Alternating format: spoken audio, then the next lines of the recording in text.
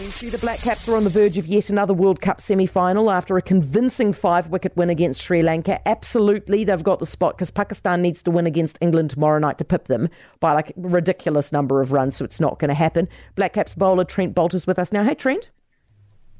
Good evening. How are you? I'm very well, thank you. You must be stoked after that win. That was convincing, wasn't it?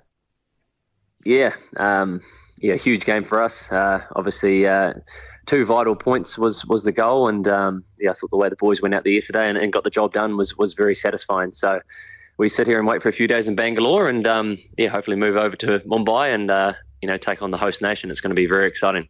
How are you feeling about playing India? Very excited. They're a team that is playing some phenomenal cricket, obviously unbeaten in the World Cup so far. So, to play India in a World Cup semi-final in Indian conditions in front of a very, very big crowd, it probably doesn't get much bigger than that. So everyone's very excited. Trent, the thing is, these guys are hot, right? What is it, 8 from 8 or something like that? And it's obviously a home crowd. What do you need to do to beat them, do you reckon? Yeah, they're guys that know these conditions very well. Home support.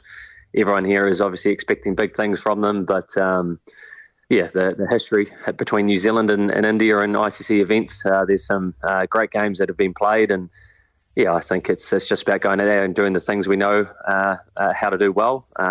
There's a lot of pressure on all the players to perform. So hopefully that works in our favour. And Trent, listen, also congratulations to you personally, because you've just become the first Kiwi bowler to claim 50 wickets in ODI World Cups. So did you celebrate, or were you saving that one for later?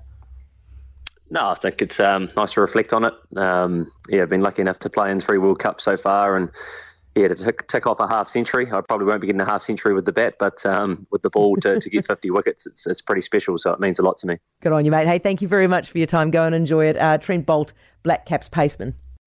For more from Heather Duplessis Allen Drive, listen live to News Talk ZB from 4 p.m. weekdays or follow the podcast on iHeartRadio.